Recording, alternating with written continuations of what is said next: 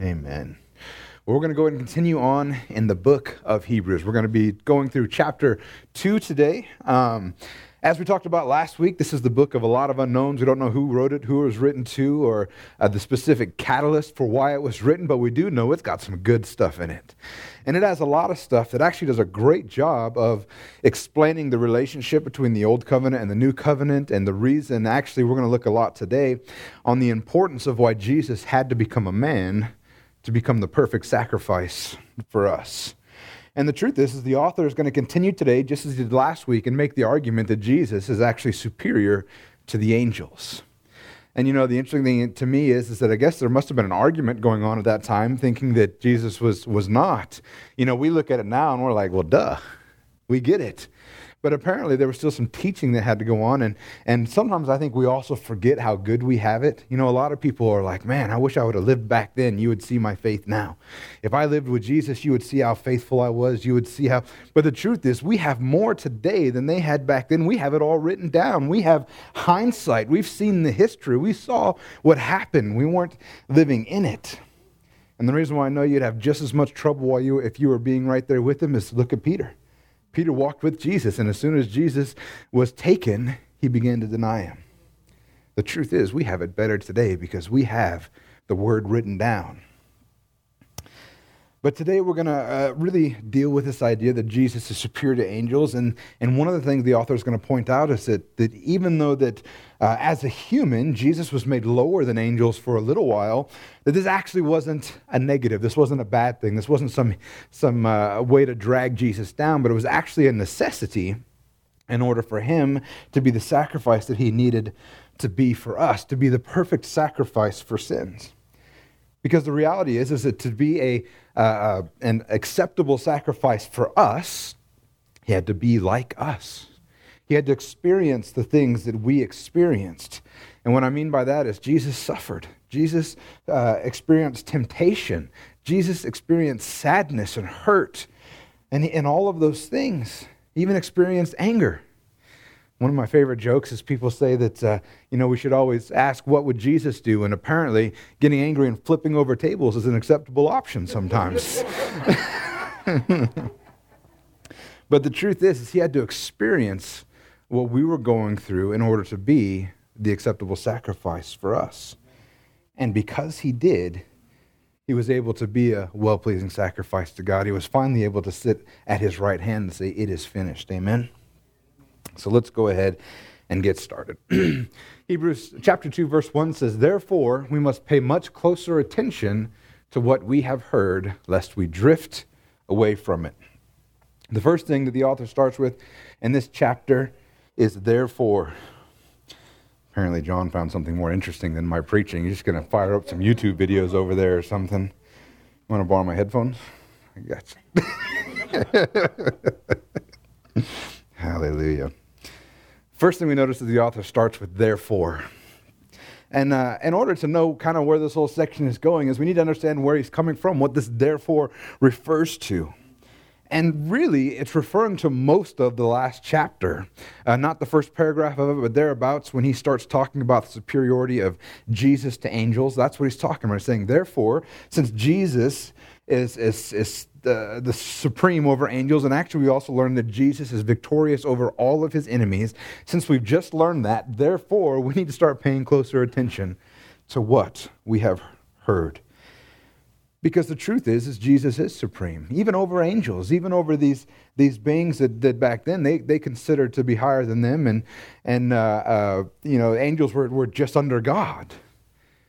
But the reality is that they're making the argument that he's making the argument that Jesus is supreme, and I think like I said, when we look back in hindsight, we can see that like, well, of course he is. That makes sense.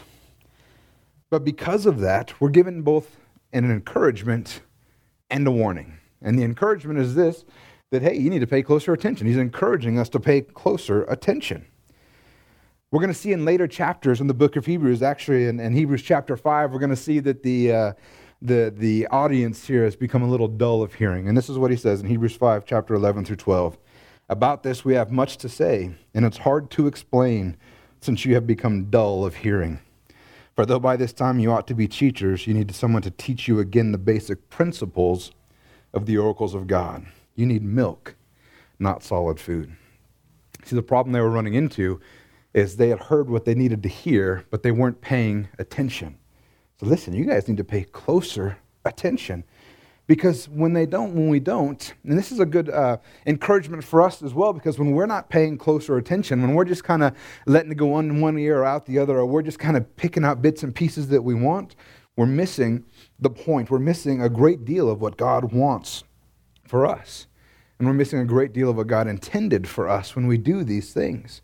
The truth is, church, we need to be careful not to be dull of hearing, not pick and choose. We need to make sure that we're paying attention to what we've heard.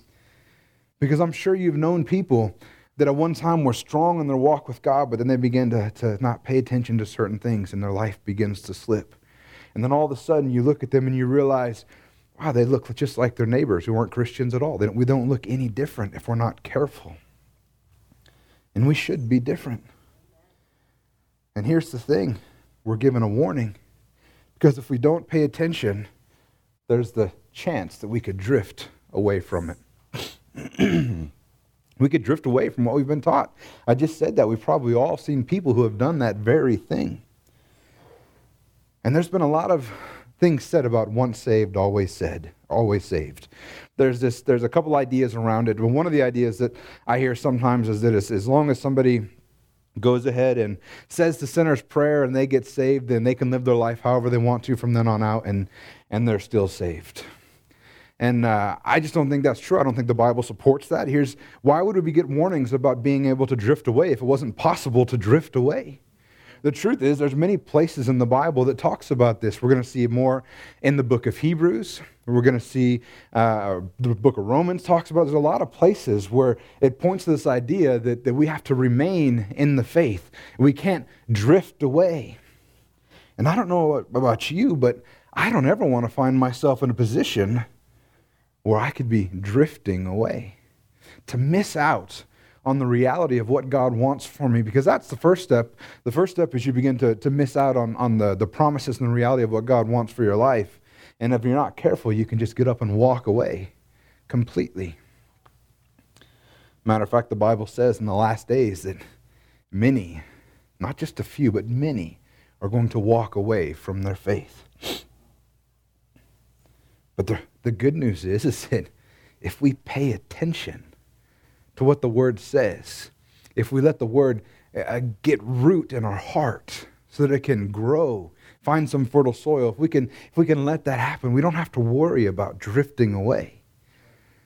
The good news is that if you keep your eyes on Jesus, you're good. It's when we let them drift away that we start running into problems. So church, if we just make sure we pay attention, if you get nothing else out of this today, just pay attention.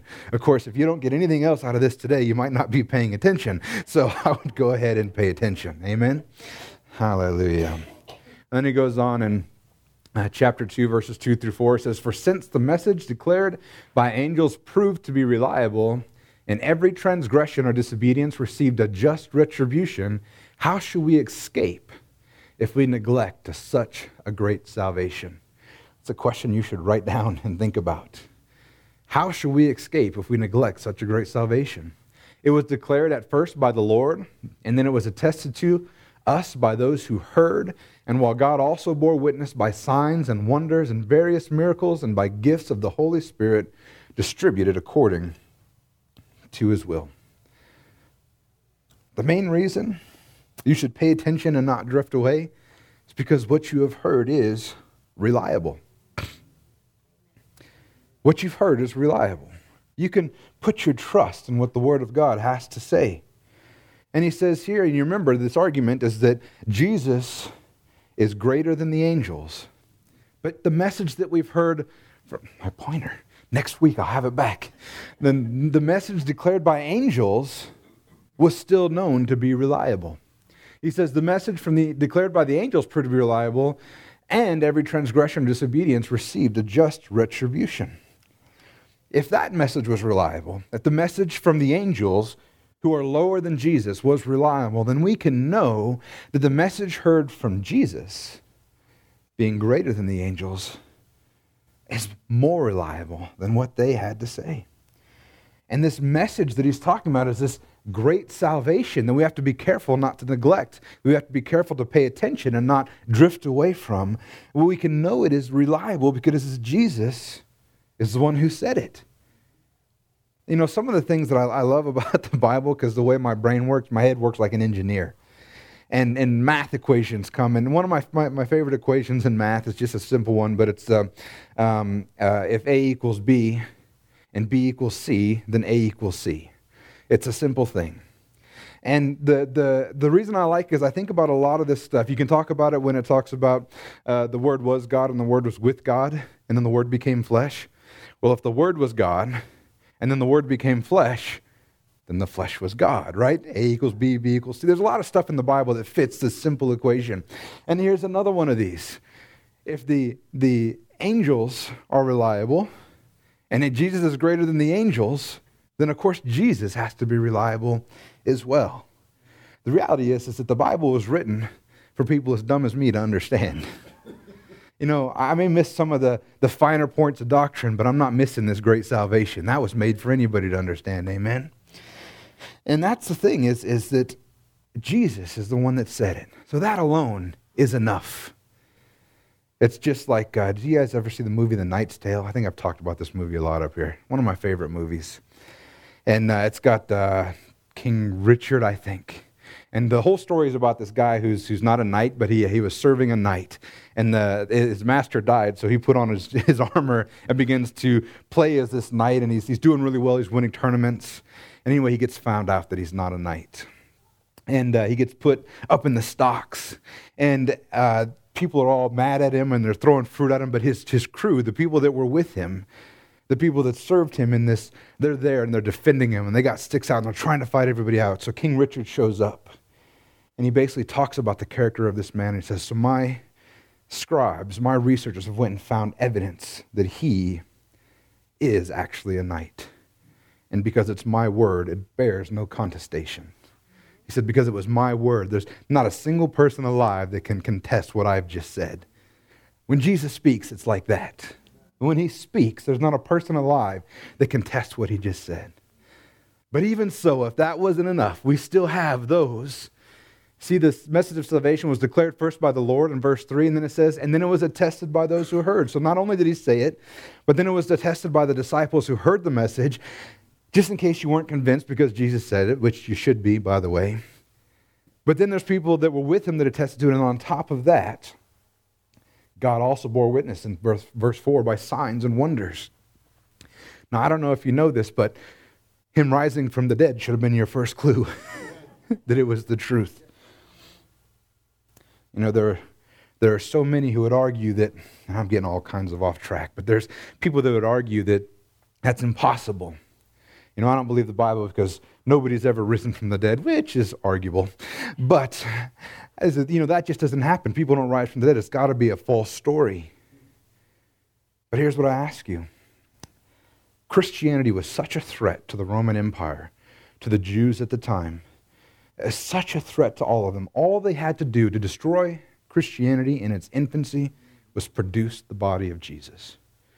And trust me, there were plenty of them that wanted to produce that body to destroy, but it never happened. Why? Because he actually rose from the dead. You're right, it doesn't happen all the time. That's why they call it a miracle. That's why right here, God bore witnesses by signs and wonders and various miracles. When God rose Jesus from the dead, that was him verifying and attesting that Jesus was his son and was an acceptable sacrifice. So we have all these things that are evidence for this message, this great salvation. And if even the angels were reliable, how much more so is Jesus going to be? And if he's more reliable, how can we neglect that great salvation? And that's the thing that a lot of people don't like to talk about. The angels spoke a reliable message, but every transgression and every disobedience received a just retribution. How much more so if we neglect the great salvation of Jesus Christ? Do we think that somehow if the words weren't true from angels, that they received that just retribution, that when we ignore salvation, that we're not going to get just retribution as well? There are many people that would argue. They say, you know what? A good God wouldn't send anybody to hell. I agree. And he doesn't. The fact is he made a way for everybody to not go to hell. Jesus set aside his deity, lived on earth as a man, gave his life up so that we would just put our trust in him and we can be set free from the bondage of hell. We never have to deal with it as long as you don't neglect that great salvation. He made a way for all of us to not have to go to hell. And the only way that you do go to hell is if you don't pay attention. If you don't pay attention. William Wilberforce said this. He said, you may choose to look the other way, but you can never say again that you did not know. There's going to be a lot of people, I think, they're going to stand before God and say, wait a minute, I didn't know. And he's like, no, you did. You've been told. The truth is, in America, everybody's heard. And just as the message that the angel spoke was reliable and every just retribution happened, if you neglect this great salvation, you will receive your just. And that's important. It's just. It's deserved. You will receive that retribution for your sin and disobedience. Amen? And then he continues on in verses 5 through 8, the beginning part of 8. You know, how many of you guys know that the verses were added later? The verses aren't in the Greek. Sometimes they put verse numbers in the weirdest places. Just look at your Bible right now. They probably have it paragraphed out, and this verse splits like 2 sections. It's kind of weird. Anyway, that's why I have 8a. It's the first part of verse 8. It says, for it was not to angels that God subjected the world to come, of which we are speaking. It has been testified somewhere, what is man that you are mindful of him, or the son of man that you care for him? You made him for a little while lower than the angels. You have crowned him with glory and honor, putting everything in subjection under his feet. So now the author is going to continue to hammer home this idea of the supremacy of Christ over angels. And actually over much of Hebrews, and particularly a lot in this chapter, we're going to see the importance that Jesus had to become a man, even though it may have seemed like a weakness. The truth is, it was actually beneficial for us that he became a man. And it was actually necessary to restore men to the place that God created us to be in. Just in this chapter alone, we're going to go through and see how Jesus' humanity allowed him to restore the dominion that man had lost. And when I speak of the dominion, I'm talking about in the Garden of Eden, men was given dominion over the entire earth, the fish, the birds. I mean, we were given dominion over everything, and we've lost that sense. It allows him as a human to bring other brothers and sisters to him, with him to glory. It allows him to defeat sin and death, effectively hamstringing the devil's authority and ability to operate in the life of a believer. And it also allows him to be a high priest that can relate to us, because he's been tempted in every way that we have. So the author says, it was not to angels, it was to Jesus, not to angels, that God subjected the world to come. And actually, the truth is God subjected the world to us, to man, even before the angels. He says that God subjected the world to come, of which we are speaking. This which we are speaking appears to refer to the world that was talked about in chapter 1, where it's talking about the world in which Jesus is completely victorious. All of his enemies are made as a footstool under his feet. That's what it says. This world to come is what he's talking about. And the thing that he really wants to point out, the author's pointing out, is not the angels that are going to be in charge. It's going to be Jesus. Why? Because Jesus is supreme over the angels. You'll notice this theme throughout the whole thing. And then in verse 6 through 8, it actually quotes from Psalm 8, 4 through 6. It says, what is man that you are, this is Psalm 8, 4 through 6. What is man that you are mindful of him, and the son of man that you care for him? Yet you have made him a little lower than heavenly beings and crowned him with glory and honor. You have given him dominion over the works of your hands and have put all things under his feet.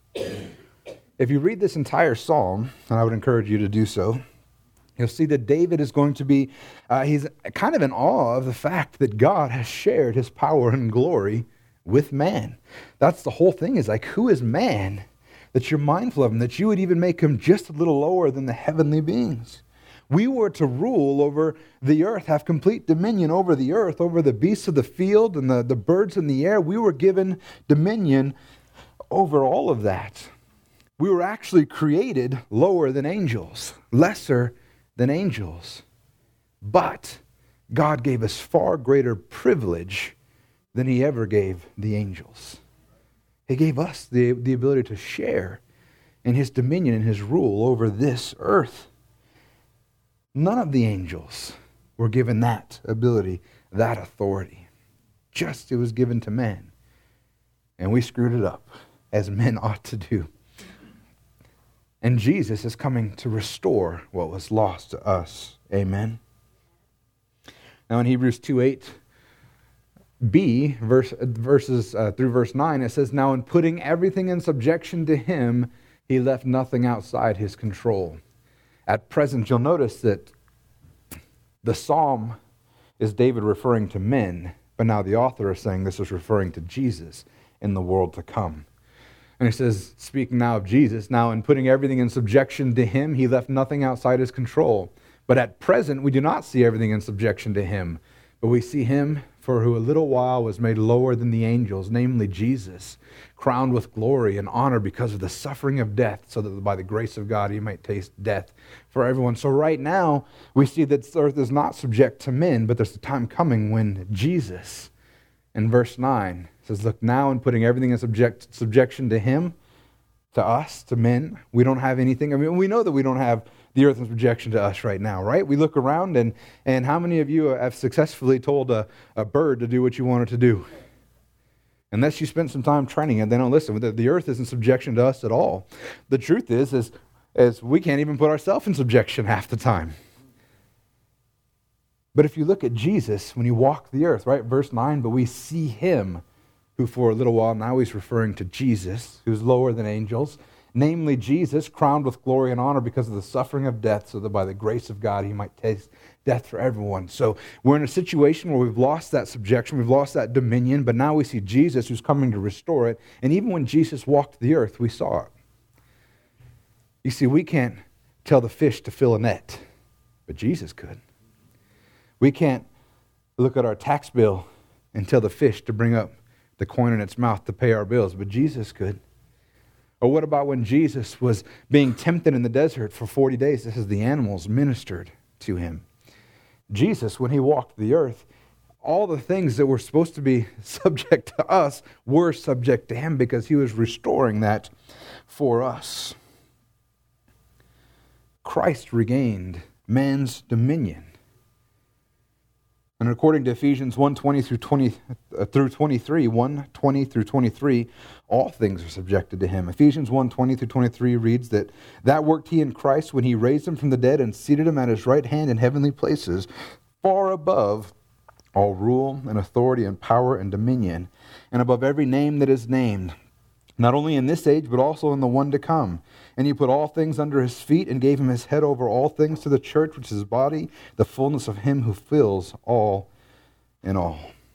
So the reality is that Christ's rule and authority was set up for him, and he's giving that back to us. And there comes a point when everything will be put in subjection under his feet, and men will finally fulfill the role that we're supposed to fulfill when that is all said and done. And then finally in verse 9, he talks about we'll see him being crowned with glory and honor because of the suffering of death, so that by the grace of God he might taste death for everyone.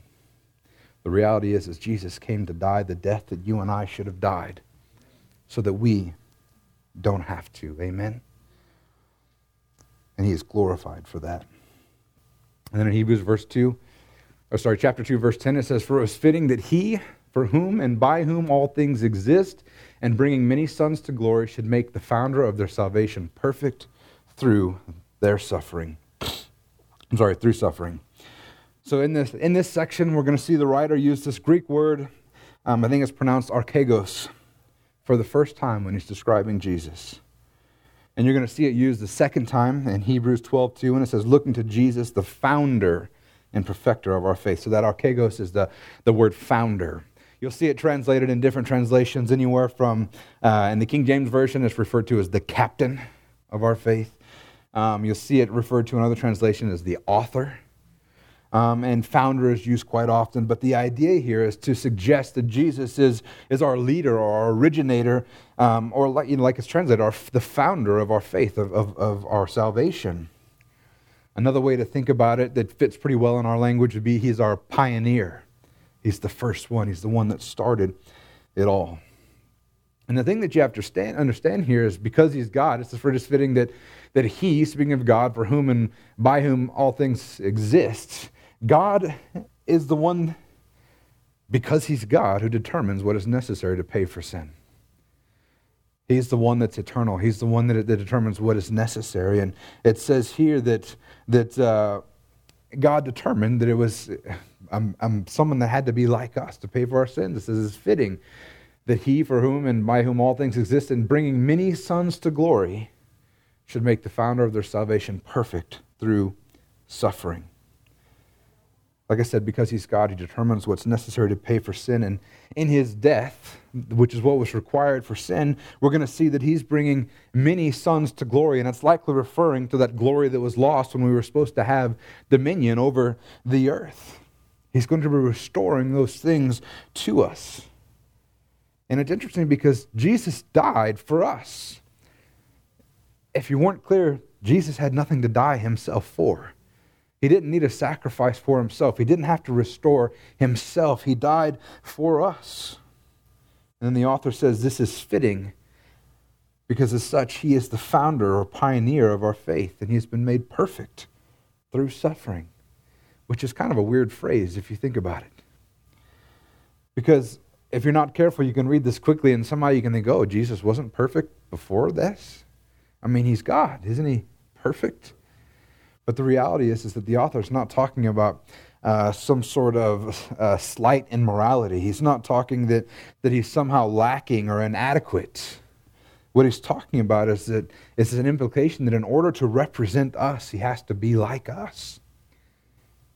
So in order to die for us, he actually had to suffer and die for. He had to go through it like we would go through it. And by suffering, he can give those who suffer the help that we so desperately need because he himself has suffered. In other words, Jesus could not have become an adequate Savior and high priest for us had he not become man and suffered and died. That's the reason why God planned it out this way. I love looking at how salvation works because the truth is how it works is brilliant. Like it's so intricate and brilliant and such a perfect plan because if man would have done it, it would look like every other religion. It would be about us trying to do something to make ourselves right with God. But instead it's about a God who came to us because he knew that we couldn't do it anyway, so he had to make a way. Now, one of the things you could say, well, if he's God, why didn't he just, swipe his hand and sin just goes away, poof, it's gone. But then we have a God who's not being just, who's not being righteous, and those are his nature. That's his very character. If he stops being those things, he stops being God. So he has to come up with a way to stay true to himself, true to his own nature, yet still somehow set us free. And he does that by paying the price for us. He comes to earth as a man just like us, lives just like us, experiences life just like us, and gives his life as a replacement for ours. So God is still just because there was a payment that still had to be paid. God is still righteous because he didn't let something just go by the wayside. And then on top of that, he didn't just pay for our sins, but he gives us a new life inside of us so that not only are we just forgiven, how many know being forgiven is good? But without the new life, it's worthless. It's why the law didn't fix us, because all it did was forgive sins. But Jesus didn't just forgive our sins, he made us brand new. And I don't know, do you think about how brilliant that is? That's one of the key evidences for me that this is the true religion, the only way to the pathway to God is through Jesus, is because It's the only one that's different. Every other religion that man comes up with is about us doing something. But this one's different because God actually came to us. Amen. And then in Hebrews 2:11 through 13, we'll continue on. It says, "For he who sanctifies and those who are sanctified all have one source. That is why he's not ashamed to call them brothers, saying, I will tell you of your name to my brothers. In the midst of the congregation, I will sing your praise. And again, I will put my trust in him. And again, behold, I and the children God has given to me." So what Jesus did by going to the cross is he has sanctified us. He has set us apart for God. And as a result, God is our Father, just as he is Jesus' Father. That's what it says here. For he who sanctifies and those who are sanctified all have one source. It's speaking of the Father. We have the same Father. Before Jesus, God was sometimes referred to as Father, but it wasn't referred to as Father like in a familial sense. God was considered Father, and really not all that often if you read the Old Testament, but when it was, it's more of a broad, like he's the Father as in the creator of the earth. Not a personal Father, not a familial Father. That's why when Jesus came and said that God is my Father, that's why they got all up in arms. He wasn't just saying like God is the Father because he created everything. Jesus was saying, no, God is my Father, as in he begot me. And the problem is that they understood what that meant. That meant that he was calling himself to be equal to God. So before this, like I said, God wasn't referred to a father in a familial sense, but more just in a general, he's the creator of all things. And that's different now because Jesus has sanctified us, he set us apart, and he has grafted us into the family. We've been adopted in. That's why he says that he is the first of many brethren. He is the first of many. We are brought in as brothers and sisters, and we can call God our Father. He is our one source. And because he has sanctified us, because he has brought us in, he's not ashamed to call us brothers. And the author uses a couple of Old Testament references to talk about this. The first one here in chapter 12 is Psalm 22:22. It says, "I will tell you of your name to my brothers. In the midst of the congregation, I will praise you." And this is the Messiah speaking. And after he gave his life for us, this is now true. He's telling us the Father's name because we're his brothers and we've been grafted in. And then in verse 13 are quotations from Isaiah chapter 8 that you can go look up. And once again, it's just reiterating that we are fellow sons and daughters with Christ. We're part of the family. You know, that's good news to be part of the family. And we get to call him Abba Father, which was that Abba was reserved for just people that were actually in the family. But we're adopted in, but with the same privileges as one who was born into the family. Amen? And in verses 14 through 15 it says, "Since therefore the children share in flesh and blood, he himself likewise partook of the same things, that through death he might destroy the one who has the power of death, that is the devil, and deliver all those who through fear of death were subject to lifelong slavery." Since we are of flesh and blood, Jesus took on flesh and blood. This wasn't just some sort of happenstance that actually served an important purpose, and I've been talking about it a little bit, but he had to become like us, to partake in the same things that we partake in. He had to go through the same experiences, temptation, emotions. What's that new movie about Jesus that's coming out? I think it's on Amazon, and people have been talking about it a lot lately. The Chosen. Somebody was watching that recently, and they said that inside that, they showed this section where Jesus is sitting around with the disciples, and he's laughing and making jokes, and they're doing it. And they said, "Did Jesus do that? Did Jesus laugh?" Because how many know that that's not in the Bible, right? The authors of this who are writing down Jesus' life, you don't have the entirety of Jesus' life in the few books of the Bible that we have. So obviously they are elaborating a little bit, but I told him, I said, well, I would imagine he does because he's just like us. He was 100% man. He cried. He got angry. He laughed. Now, that particular time he was sitting around the campfire telling that joke, yeah, he probably didn't tell that specific joke. He didn't laugh at that specific joke. That was somebody put it in, but they're describing the life of Jesus being just like us. Of course he laughed. He was like us in every single way, with only one, I almost said minor difference. I guess it's not a minor difference, it's a major difference. He did not sin. That's the only difference. And this, him coming to live like this, through death, allowed him to destroy the power of the devil over us.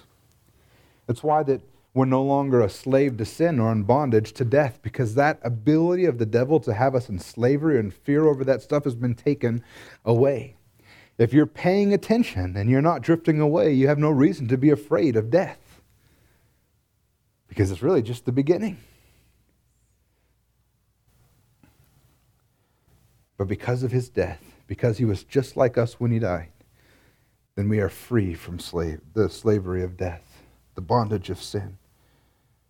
Because he was just like us, his sacrifice was sufficient for us, and we've been completely delivered as a result. Amen? And then in verse 16 he says, "For surely it is not angels that he helps, but he helps the offspring of Abraham." Once again, this comparison of angels and Jesus and why they're different and how Jesus is superior.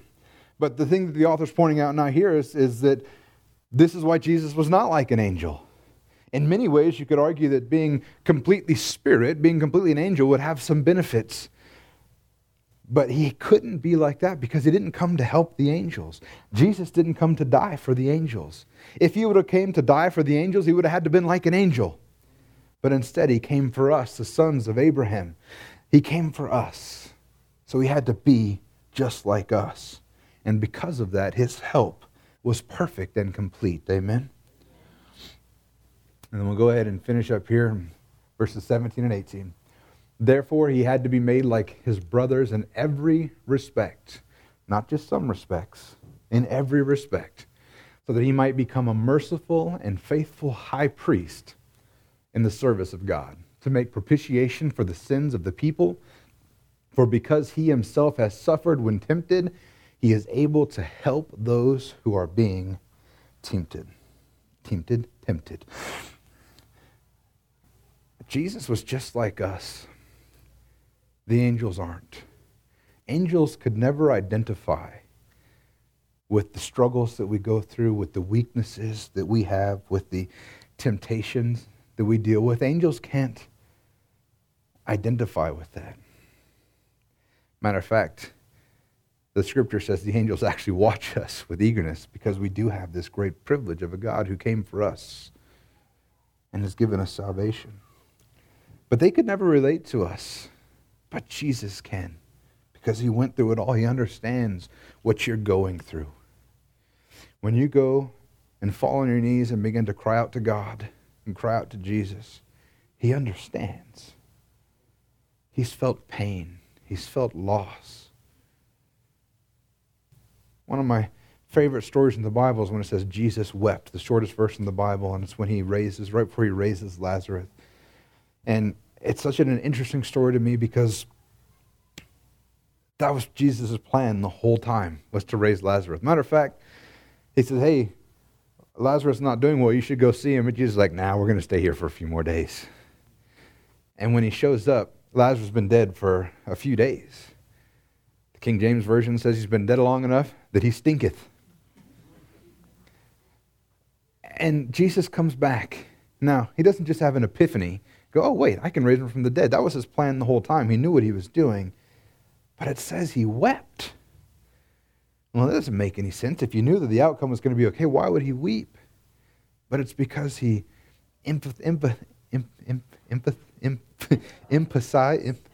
I cannot say the word right now. Empathize. There we go. Wow. We're going to cut that part out of the recording. If this wasn't live, we would. Hallelujah. Empathized. I just had a brain fart on that one and a tongue twister. But he empathized with those who are around him because he, literally, and quite literally, he felt their pain. He wasn't crying for Lazarus. He was crying for the people that were around him that were hurting. So Jesus has felt pain. He's felt suffering. He spent 40 days in the wilderness and was tempted. He's felt temptation. Matter of fact, we're going to see later on in the book of Hebrews that not only was he tempted but he was tempted in every way that man was tempted. He had it worse than us, because not a single person in here has been tempted in every way. We have certain ways that we're tempted, but not every way. But Jesus dealt with every one and was victorious. So he understands. And because of that, he can be a merciful and faithful high priest, making propitiation for our sins, because he understands our sins. He also understands, like I said, temptation. You know, it's one thing, and I wonder, when I keep thinking about the brilliance of God's plan, can you imagine if this didn't happen? Can you imagine how many would stand before God in failure and argue, well, you don't even know what it's like. How could you know what it's like? You're God. I imagine people would. But now they can't, because he did. He knows what it's like. And he gave his life for us.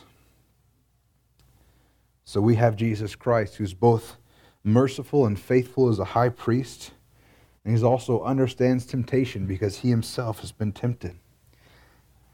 And the reality is that he can never fail in his priestly duties for us because he was perfected. That's what the scripture said. He was perfected.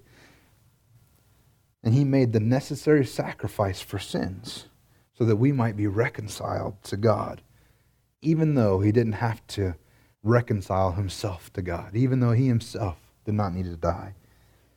He died for us. So church, I just want you to, as you read this, just be encouraged that he knows what you're going through. He's there for you. And be encouraged that even in spite of knowing what you're going through, he's not ashamed to call you brothers and sisters. Amen? Amen. Let's go ahead and bow our head.